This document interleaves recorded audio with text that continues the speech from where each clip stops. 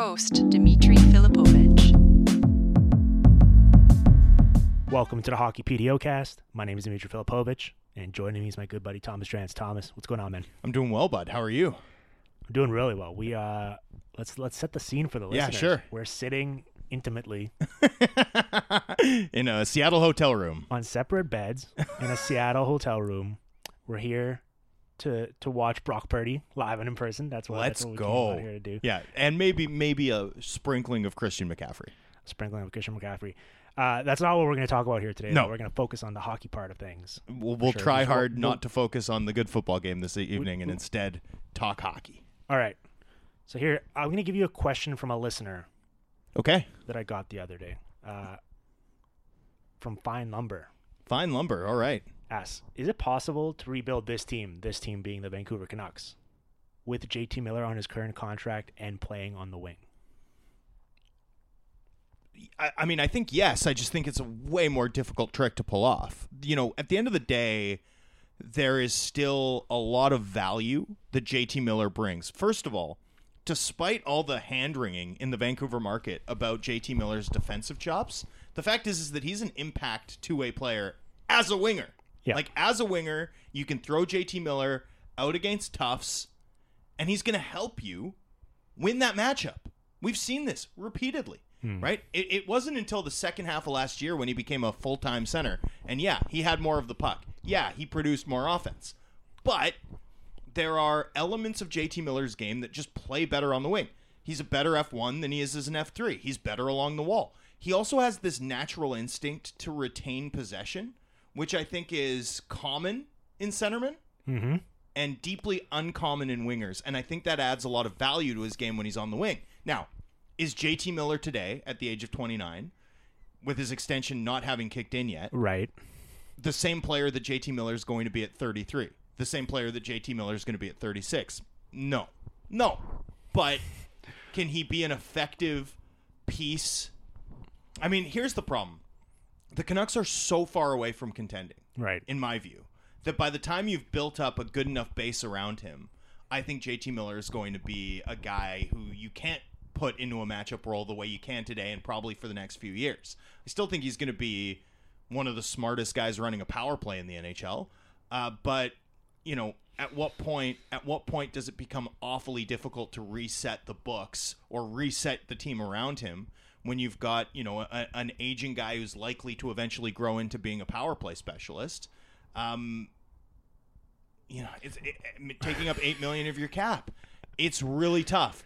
Could JT Miller be part of the next great Canucks team? Sure, but is it likely that it'll be, you know, JT Miller is having a rebound season a la Jamie Benn with the Dallas Stars this year? Like, yeah, I think that's probably it. And so what did Dallas have to get right in order to get to this point? Well, they had to take a high-end starting goaltender, a franchise defenseman, and a franchise winger in one draft class. Yes. To sort of offset just how inefficient their books are around Sagan and Ben. And I just worry that, like, the Canucks have locked themselves into a position where their ceiling, if they, like, absolutely historically nail a draft class, for example, is the Dallas Stars, who, you know, they've made a finals once, but, like, they haven't even won the division. You know, to me, like, small picture, could you find a way to do it? Yes.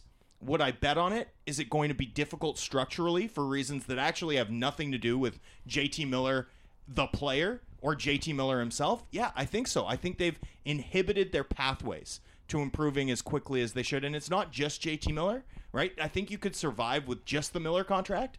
It's Miller compounded with Oliver Ekman-Larsson. Like, that, to me, that $15.26 million block through the year 2027, I mean, that to me is where things get crunchy in terms of leveling up this franchise quickly enough to get to the level of being a contending team while Miller is still a positive contributor. Welcome to the Hockey PDO-cast. we should have ran that as a cold open. The reason why I wanted to tee you up with that one, this is actually a two-parter from Final Number. Man. Part B is, and I knew you were going to get into it, so I wanted to save this as the kicker. I thought I was being fair, though. If you could trade JT Miller for no return today, would you make that trade? I think unequivocally yes. Everyone would say so. The problem is where the team is at in terms of their performance to this point in the season. They've won 9 of their last 13 games, which has elevated them to 22nd in the NHL by point percentage, right? Like, no, but it's a the negative. seams are showing though. It's a negative value asset at this point. I would disagree with that. I think you could get a return on a JT Miller trade today, so long as you were taking bad money back. Ooh, I do. I think there are teams that have. If JT Miller hit the open market after this season, do you think any other team would have given him the contract that he got? Yeah. I mean, I don't think it would have been. I think he would have done well. Yeah, he would have done well. In a world where, like, I think he would have at least making matched. $8 million until age 37 though is. But I mean, Nazem Kadri got the 7x7. Now he's a center.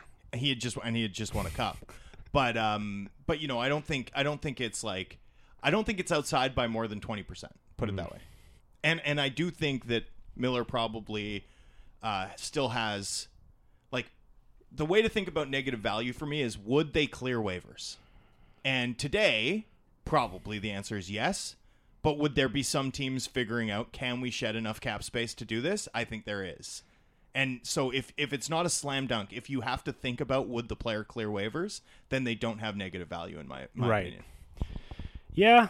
The reason why I wanted to start this podcast with these questions was because I want to talk about Bo Horvat, right? And I think those two are kind of inextricable, even though it's not necessarily an either or. Like, you think it's fair to say the Canucks have kind of boxed themselves in here, where, like, you kind of the fact that they gave Miller the contract they did almost means that they can't. Well, it doesn't mean that they can't, but it definitely gets difficult, right? You look at the Canucks cap situation, and they've got $69 million committed to next season committed to 15 players. Only one of those players is a right-handed defenseman in Tyler Myers. I mean, there's I presume another one in Tucker Pullman, but I think his status is pretty far up in the air considering the amount of repetitive head injuries that he's had over the course of the past 2 years. So, can you? Assuming an $83.5 million upper limit, you're talking about $13 million, maybe plus or minus 2.5, depending on Tucker Pullman's status.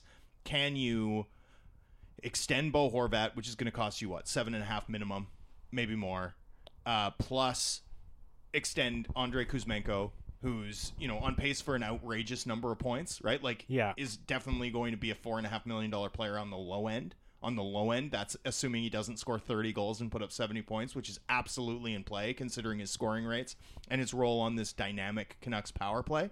And then you've got some key RFAs, including Ethan Bear, who's playing major minutes for this team, plus Niels Höglander, who's really good despite how this market sometimes talks about him and how Bruce Boudreau reflexively scratches him whenever the team loses. Yeah. Can you do all of that and improve the right side of your defense? And if the answer is no, and I think realistically it's no, then how do you improve? Like, how do you improve on a team that more than a third into the season is 22nd in the NHL in point percentage?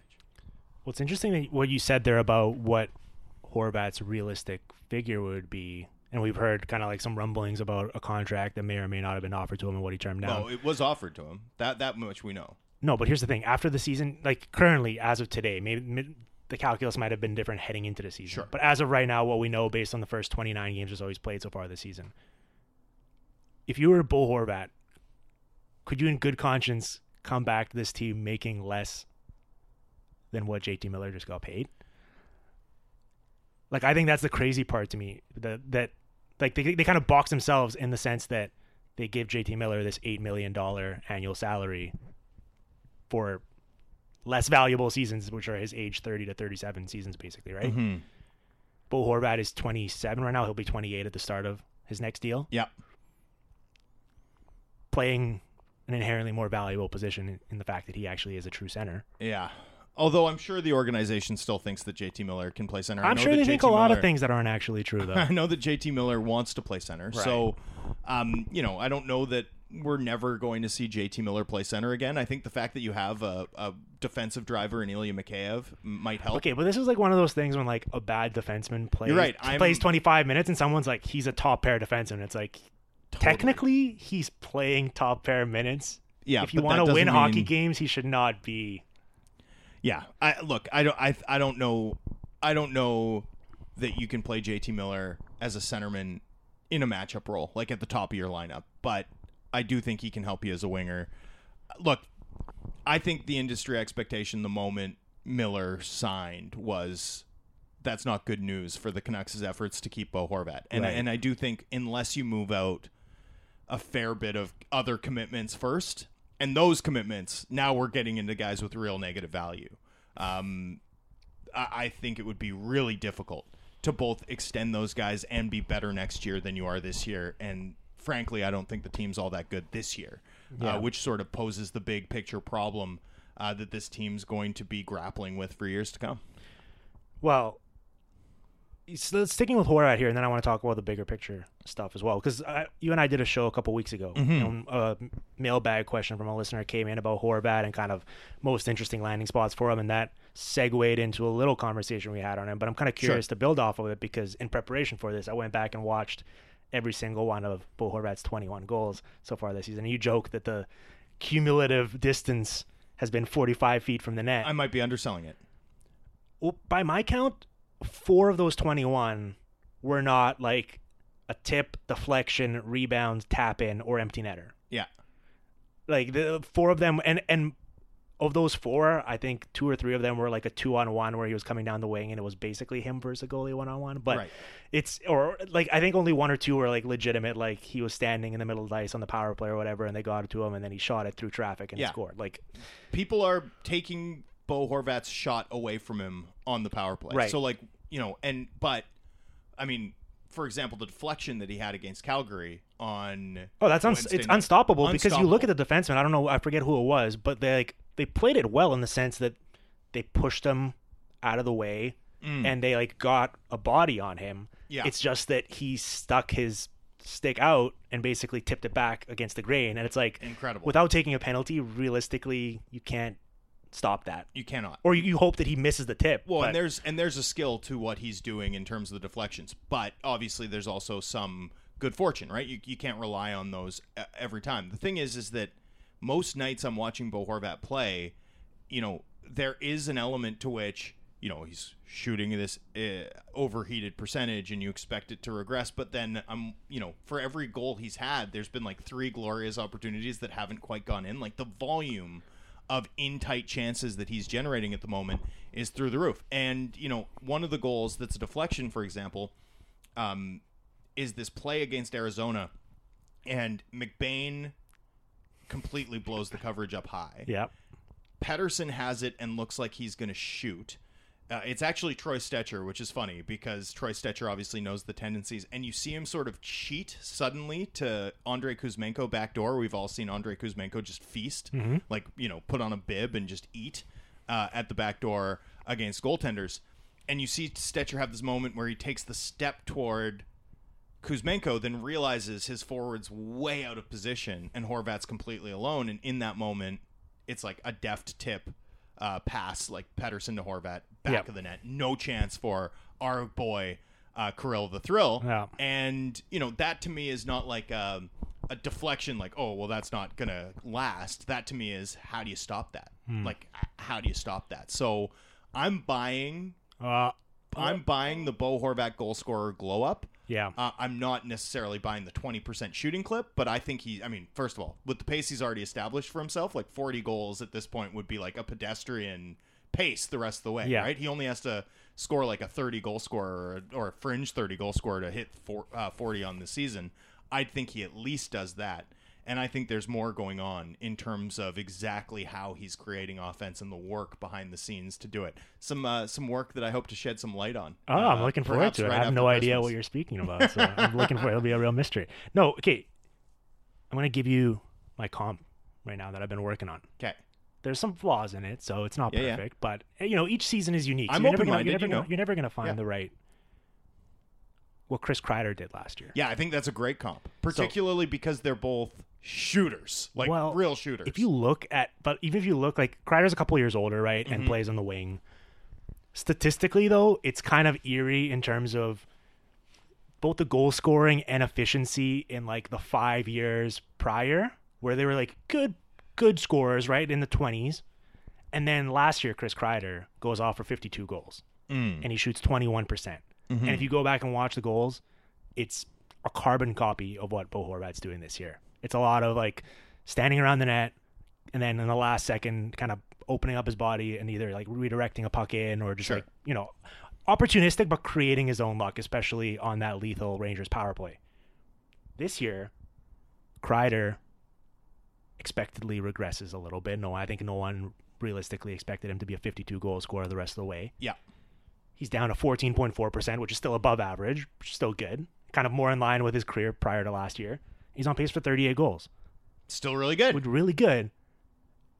And honestly, I would expect a very similar trajectory for Bo Horvat here, where he's probably not going to shoot 22% or whatever the way he is now. No. And he's not going to score 21 goals every 29 games he plays. But it's a clear, I think using his career rates prior to this point eliminates very important context. So it's not necessarily representative of what I'd expect from him moving forward, is what I'm trying to say. He's gone nuclear. Yeah. But he's also sustainably leveled up. And then he's gonna himself. The level he comes back down is gonna be still well above what he was before. That's exactly right. And I love that comp. I think that comp makes sense in a lot of ways, particularly. Which is funny though, because Kreider's season this year has been framed as a disappointment so far, right? Like there's been a lot of things, but they haven't gone the same way for the Rangers as they did last year. And part of that's been like, well, Kreider's just not the same player. But it's also team context. Like last season, every day was a snow day at MSG for the New York Rangers. Right. This season, they're stuck in the mud a little bit. They're spinning their wheels. The Vancouver Canucks live in that sort of muck where you're always spinning your wheels. So I think the team context too will change for Horvat. I would say that JT Miller, having hit a new sustainable level since arriving in Vancouver, right? Like he's been a super reliable point producer for 3 years now, but he goes nuclear last season, and then this year, he's just over point per game, right? So it's like, it's not like he's gone back to being the 70-point guy that he's been for most of his career, but is he the 100-point guy that we saw last season on a sustainable basis? I would say no, right? Right. And that's been met with disappointment. Yes. Yeah, it's all expectations, I guess, or the way you want to frame it. Okay, so you hit on something a bit there earlier, and this is what I want to touch on now before we go to break. This idea, and this came up in a conversation I had with our pal Harmon on Monday's show, and it was the willingness of organizations to properly rebuild and instead kind of trying to take shortcuts by trying to stay relevant and afloat, and I don't want to say necessarily half-assing it, but I guess you could say it that way in terms of like, instead of doing the right thing and being like, listen, realistically, we're not going to win with this roster. Instead of trying to patch it together and just kind of tread water, let's take an informed step back, or multiple steps back. Let's send the Glenn Sather letter. Let's do the Montreal Canadiens thing. Yeah. Let's have one regulation win in 30 games like the Anaheim Ducks. No, they're geniuses. Not. I mean, they've kind of stumbled into that. It's not even Let's go full Verbeek. Yes. And so I had a listener reach out and or kind of pose a question following up on that, building up on that, which was, are player salaries the biggest expenditure for an NHL team? The answer is yes. Yes, for sure. Right? Yeah, no question. So building off on that, then, you have to hit a salary floor to be cap compliant. You do. But no one says that you have to spend beyond that. And in fact, in some cases, the real dollars you're spending are below what the actual cap hits are, right? If the contracts are structured accordingly, if you're doing the Ottawa Senators and Arizona Coyotes team building process for many years, which is acquiring players who have already had the brunt of their contracts paid out. Yeah. So what I don't understand is why teams view it through that lens, I guess. You know what I mean? Like if you're really worried about, okay, we cannot afford to properly rebuild because it eliminates any chance for playoff revenue, it's going to hurt us in terms of ticket sales and merch and fan interest. Sure. Is that really such a big deal compared to the money you could save if you're properly rebuilding by just not paying up to the cap, which is what this Canucks team almost pretty much is, and you save that money. They're over the cap. Right. So think about how much money they're spending in terms of player contracts. Yeah. You take that 20, 30 million that you could be saving. Doesn't that cover most of the money that you'd theoretically lose if you fully rebuild properly? So my pushback there would be, if you go look at the Montreal Canadiens cap-friendly page today, you will see the cap number is like, really high. It's like $93 million because of some of the dead money that they have on the LTI deals, right? Yes. Carey Price alone. Yeah. But their estimated salary expenditure is almost $100 million. Mm-hmm.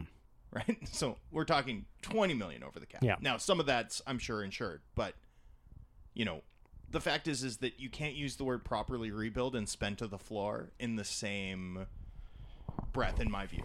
Yeah. Like, if you want to take 10 years to rebuild, a la the Ottawa Senators or the Arizona Coyotes, that's the way to do it. If you want to rebuild fast, a la the New York Rangers or the Toronto Maple Leafs, you need to spend. You need to use cap space wisely. You need to do the Sean Monahan trade where you get paid to take the player helps you, and then you get paid again. Yep. You need to do the Colin Greening deal. You need to take back bad money. No, that's such a crucial part of what the Leafs did. That's such a remembering a guy. Yeah, they sorted their books. Yeah. They my first one of my first games with credentials was a playoff game in Ottawa, and Colin Greening scored the double overtime winner, and then he took a while to come out to talk to the media. He comes out, he's got two, after, he's played 30 minutes of hockey, right? Like over the course of 2 overtime periods. He's got 2 pieces of pizza sandwiched together. Yeah. And he just quickly eats them while bleeding out of his face because he had a fiberglass, a piece of plexiglass stuck in his cheek after the overtime winner. And I was just like, this is cool. Yeah. This guy's cool. This guy plays hockey. These good vibes by Colin Greening here. Anyway, you need to soar your books. You need to intentionally lose deals. You need to take bad money and get paid to take bad money. Yeah. So I don't think you can spend to the floor and rebuild properly, particularly when you're talking in the context of what a Canucks rebuild should look like. Part of the issue, I think, is that you have to chase bad money. You have to spend to be bad if you're going to mine full value. If you're really going to take advantage of the NHL system and all that it allows you to accumulate if you are losing, you need to be willing to spend. And I think that's difficult. We're entering a new phase, I think, slowly for NHL teams. Increasingly, we're going to see more corporate ownership, I think. You're already seeing with, hedge funds buying into stakes of the Tampa Bay Lightning and the Minnesota Wild. You're seeing it with the John Henry Group buying the Pittsburgh Penguins. We'll see exactly how things shake out in Ottawa, but it certainly feels like we're moving towards some sort of corporate entity partnered with Ryan Reynolds, right? I mean, that's, right. Partnered with Disney Plus to own the Ottawa Senators. I mean, that's where we're going. Obviously, we see it with MLSE. Those organizations are perhaps going to be able to rebuild more easily. It's not a coincidence that the model rebuilds we talk about are the model quick rebuilds are Toronto, Montreal, New York. That's a built-in advantage. Chicago now is doing something similar. That's a built-in advantage that the big revenue teams have. Can a privately owned, family-owned, for lack of a better term, mom-and-pop operation, hockey team, do the same thing? Hey, let's throw the LA Kings in there too, owned by, of course, the Andrews Group, right? Yeah. I mean, those teams are able to do these big-budget rebuilds, and guess what?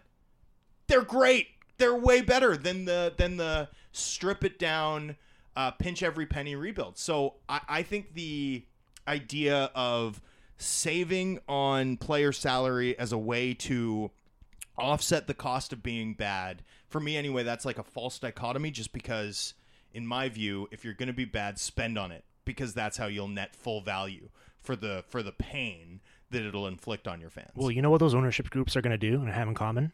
What? They're going to treat their hockey teams like a business. Right. And you know what that's going to set up those teams for? Success. Yeah, and sustained success. I mean, I think also, part of the fear is year-over-year budgets take a hit when you're bad.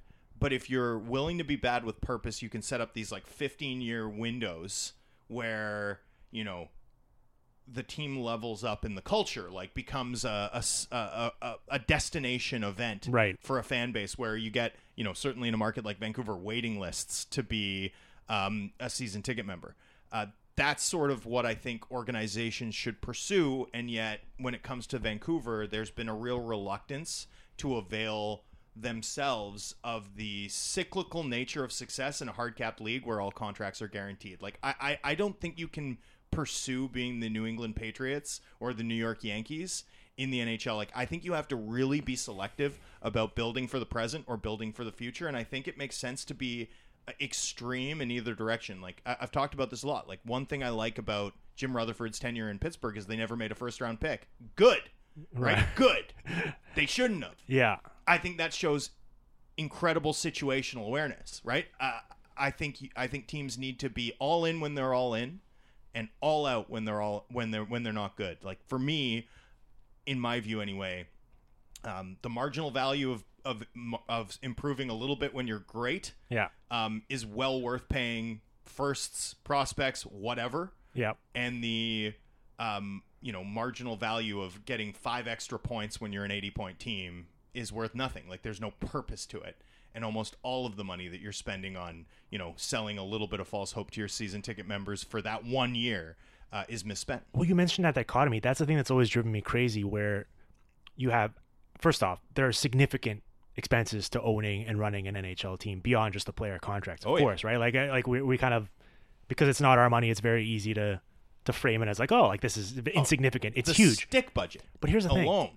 If you're gonna do it right, and acknowledge how much is at stake, which is significant, how do you justify handing over the car keys to your organization to individuals who don't really have like business sense or acumen or ability to actually make those decisions? Like, that's what's always just absolutely befuddled me. Well, this is also where I suspect we're going to go. Like, in talking about a new era of corporate ownership of NHL teams, I do think what is going to change too is, like, how comfortable is your general manager talking to a group, like a board of directors quality group of technocrats, and presenting a quarterly report? Yeah. Yeah. Like, that's going to start to matter. And that's when you get, the MLB, NBA, NFL style executive leaders where, an MBA is sort of a minimum requirement as opposed to, used to play in the league, an impressive hockey DB page. Yeah. All right, Tom, we're going to take a break here. And then when we come back, we're going to keep chatting about a variety of topics. So looking forward to that. You are listening to the Hockey PDOcast, streaming on the Sportsnet Radio Network.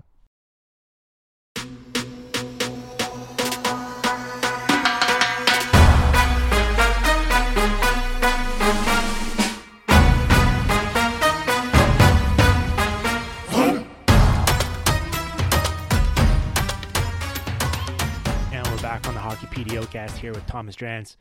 Tom, before we move on to a different topic, I just wanted to kind of close the loop on this. We were talking before we went to break about, team building and ownership and how you act during a rebuild and kind of what the most prudent course of action is. And I mentioned how we had a listener who was actually my buddy Harrison Brown, who had reached out to me with an idea.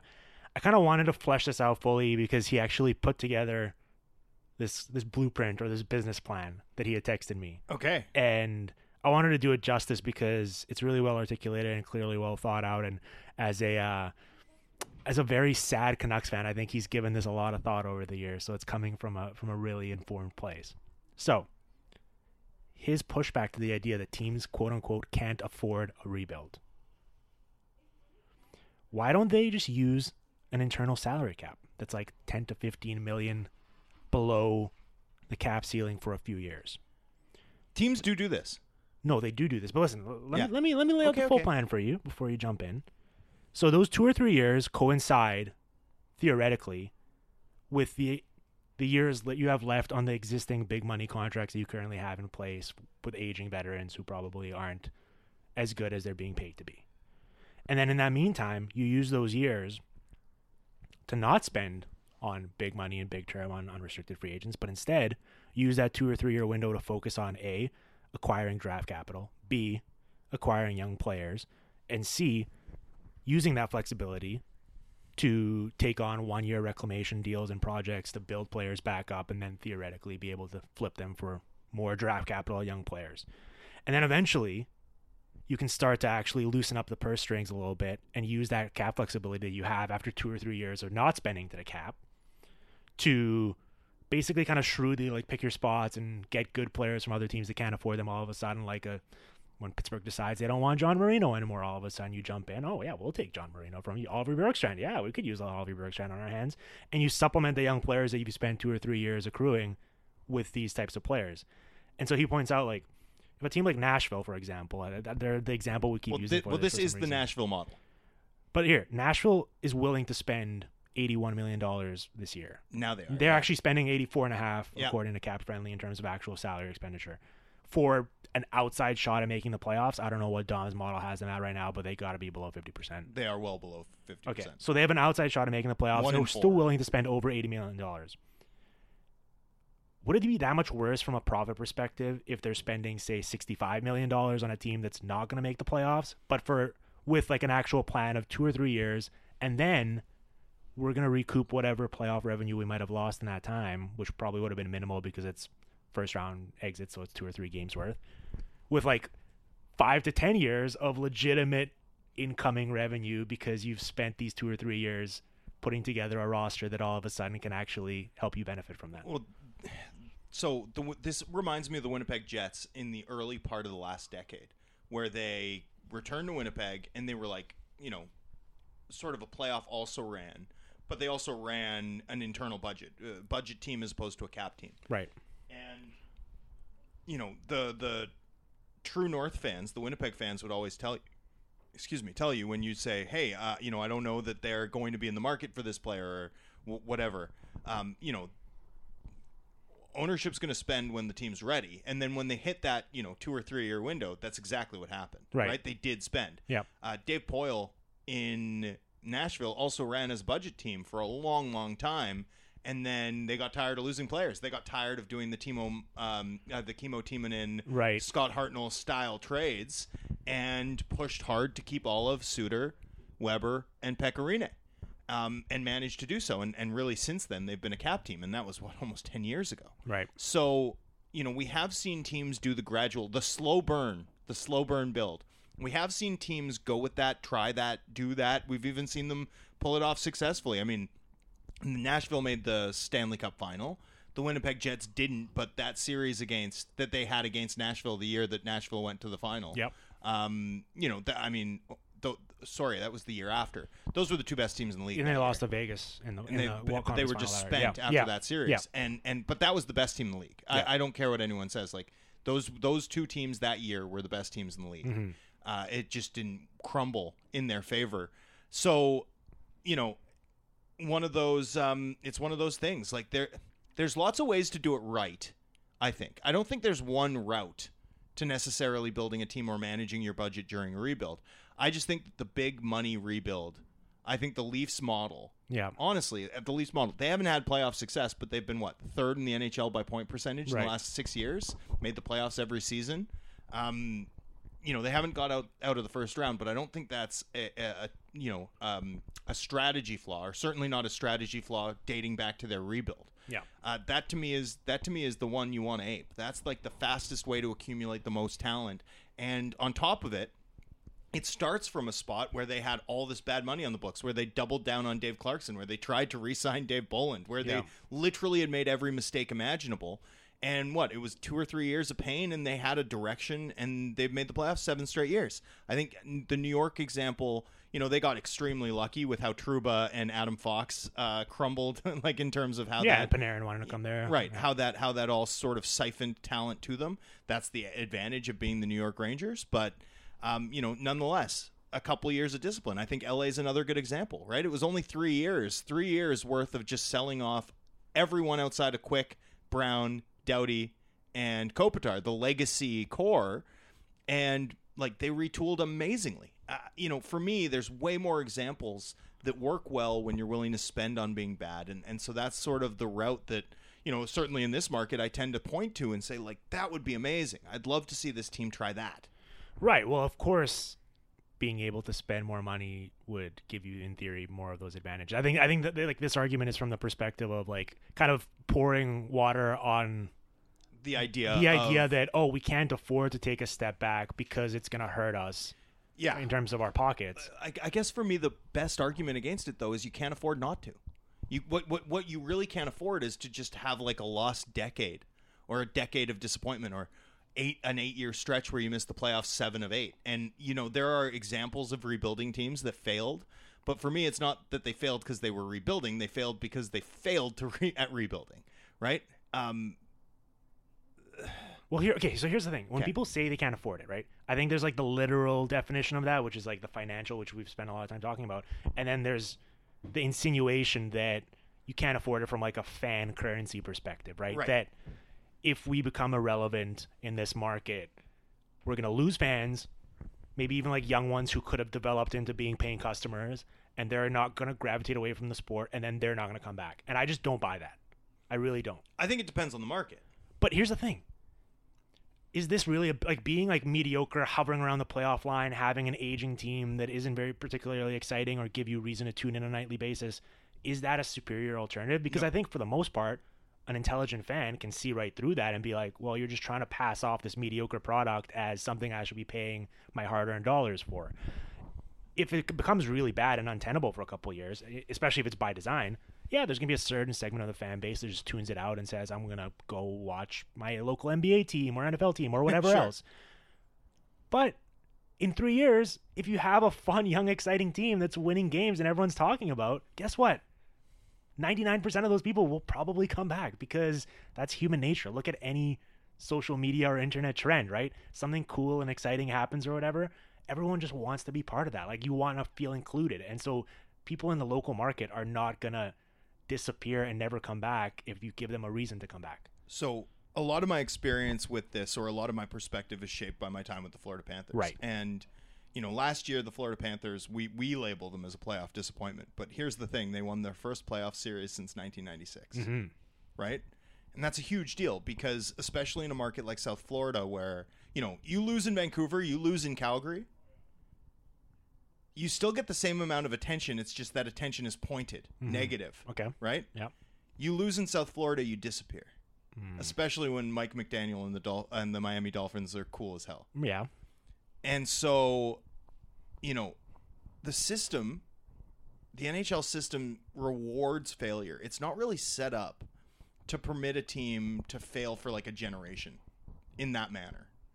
And I think the consideration in those types of marketplaces and some of the Sunbelt marketplaces has to be different than it has to be in Canada, or certainly in one of the legacy American markets. That's a different equation for me. I think if you're a team in Canada, the arguments you're making hold water. You're better off having a plan, even if you're taking even if you're 10 points worse for a 3-year stretch. If it sets you up to be really exciting and really good for a stretch thereafter, even if it's 5 years as opposed to like 15. We don't even have to hyperbolize. Yep. I think that's good business. But if you're a Sunbelt team, I do think the considerations are different. Well, the market dynamics are different, but ultimately, if the Panthers had been a 92-point team that had sprinkled in an occasional first-round playoff victory, would their current reality be any different? I don't think that necessarily. Like, maybe if they'd been a juggernaut this entire time that was like winning Stanley Cups every year. Or even just for like a few years. But that's not what we're debating. We're not debating whether you should be a Stanley Cup winner or rebuild. No. We're saying, like, if you're going to be kind of on that line and treading water and being mediocre for 7 years, if that's your like end game, that seems it's not I don't think that's going to keep people around. The thing is too is like, it's so cool to be a really good hockey team. It's so fun to watch one of those really good hockey teams that just like knows how to win and does it year after. Like, I guarantee you it's a lot of fun to be a Boston Bruins fan. Like, a lot of fun. Yeah. 10 years of just watching Patrice Bergeron pick his teeth with the opposition's best players. It's fun to be a Caps fan, right? And like, you have disappointments, you have peaks, you have valleys, but it's fun to root for a really good team. No, the Caps fans who send messages in to this podcast are generally miserable. Very well. DC sports, like, that's pretty unlucky. Yeah, that's a pretty unlucky sports history. But they broke through. They won, and now they get to watch the team celebrate empty net goals like their playoff series wins. It's beautiful. Okay. Let's pivot here to end the show on a different topic, but kind of still a big picture one. I'm going to run something by you here. Okay. So we had a question from a listener named Ben, which is a really thoughtful question. And it was about regression and the concept of PDO, which the show is named after. So Ben says, the issue I have with PDO is that it seems to be blind to the quality of shots for and against. It's a pure quantity calculation with no real accounting for quality. And the example he uses is, should we really expect a team like the New Jersey Devils to negatively regress with a PDO of 101.6 when they're also sporting an expected goal share of near 60? So in other words, shouldn't a team that has more high danger chances for and fewer high danger chances against than your average team be expected to also sport a higher shooting percentage and save percentage? Yeah, I mean, like I think to some extent. Yeah. To some extent, I always used to say as a general rule, like when the Canucks had Luongo, their baseline wasn't 100, it was 102, right? Because he was reliably worth that extra 2 points in 5-on-5 save percentage. I said the same about the Boston Bruins with, the heyday of Tim Thomas and Tuukka Rask. So, there's no question that some teams are going to be more efficient and some teams are going to have better goaltending than their opposition, and their sort of baseline is going to be higher. I think with the thing about allowing fewer high danger chances or out shooting opponents 40 to 20 on a regular basis is like, on some level you'd expect your number to be higher, but if your volume advantage is that significant, that means it takes a lot less to dent your save percentage numbers. Yes. And it takes a lot more goals to live up to your shooting percentage numbers. So it's like, on some level, it has its own gravity, because if you're controlling volume to that big an extent, fewer bounces against you lower your save percentage more than it does for a team that gets pelted. And likewise, you need to score, you need to score more raw goals to be as efficient as a team.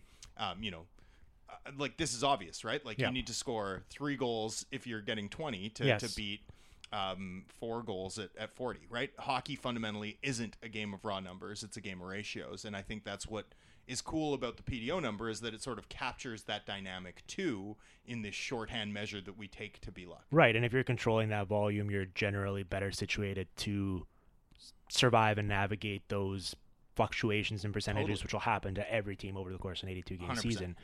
I think there's a couple things to play. One, I know we kind of differ philosophically on this. I'm much more staunch believer that, like, despite the name of the show, PDO is not a real thing.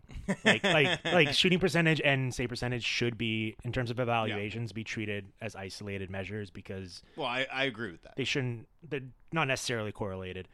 I think the repeatability, especially of being able to drive both either shooting percentage or save percentage, and then even scoring chances in terms of where you're consistently getting shots on the ice from, is up for debate, right? Much more so than being able to consistently outshoot the other team or like control possession of the puck when on the ice. Like, certainly the best players get to better spots on the ice more often and convert at a higher rate from them. But I think the number of players who can meaningfully do that year over year is probably shorter of a list than we'd like to admit. And we like talk ourselves into certain guys being capable of being outliers every year. And then in reality, they're not. Do you remember David Johnston's wonderful hockey site? Stats.hockeyanalysis.com. Hockeyanalysis.com, yeah. RIP to a legend. That was one of my favorite databases of all time. And that had the ability, you could like sort by like on ice results over like 10 years, right? Like you had this massive data set. And I remember doing that every now and then and just like sorting by on ice. On a slow Tuesday night.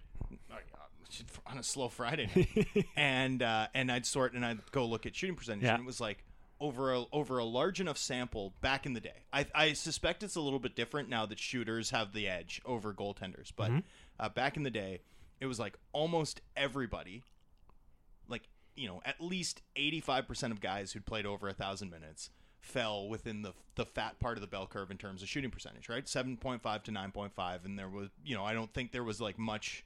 There wasn't much rhyme or reason to who fell within that. Like, it was just your average players. But at the very top end, like number one with a bullet was Sidney Crosby, highest on ice shooting percentage. Sidney Crosby drove shooting percentage. I don't think that's not a hot take to say, right? We all understand how he did it. Number 2 was like Stamkos. Number 3 and 4 were the Twins, right? Like it made sense to me immediately. But it wasn't a list of 40 guys. It was a list of 15. And vice versa, at the bottom end was Travis Moen. And it's like, well, why did Travis Moen didn't have a ton of finishing skill, but also what was his game? Yeah. Right? Allow no goals, score no goals, right? Like, how many times do you think he saw a 3-on-2 and dumped it in his career? Probably a lot. Yeah. Probably a lot. And conversely, there was less sort of demonstrable signal if you sorted by on-ice save percentage. And again, I'm talking about data like 07 to 2017 or something like that. Like maybe it was an 8-year stretch. But I remember looking at the guy with the highest on-ice save percentage. Do you know who it was?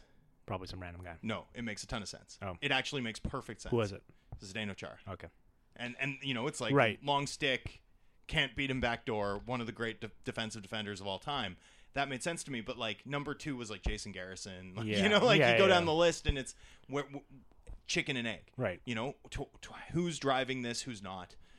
There wasn't much discernible signal outside of one guy. Yeah. And that to me always felt real. Like an offensive player I buy has more ability to meaningfully drive shooting percentage, even though it's rare, or certainly did in an era where percentages in hockey were more fixed.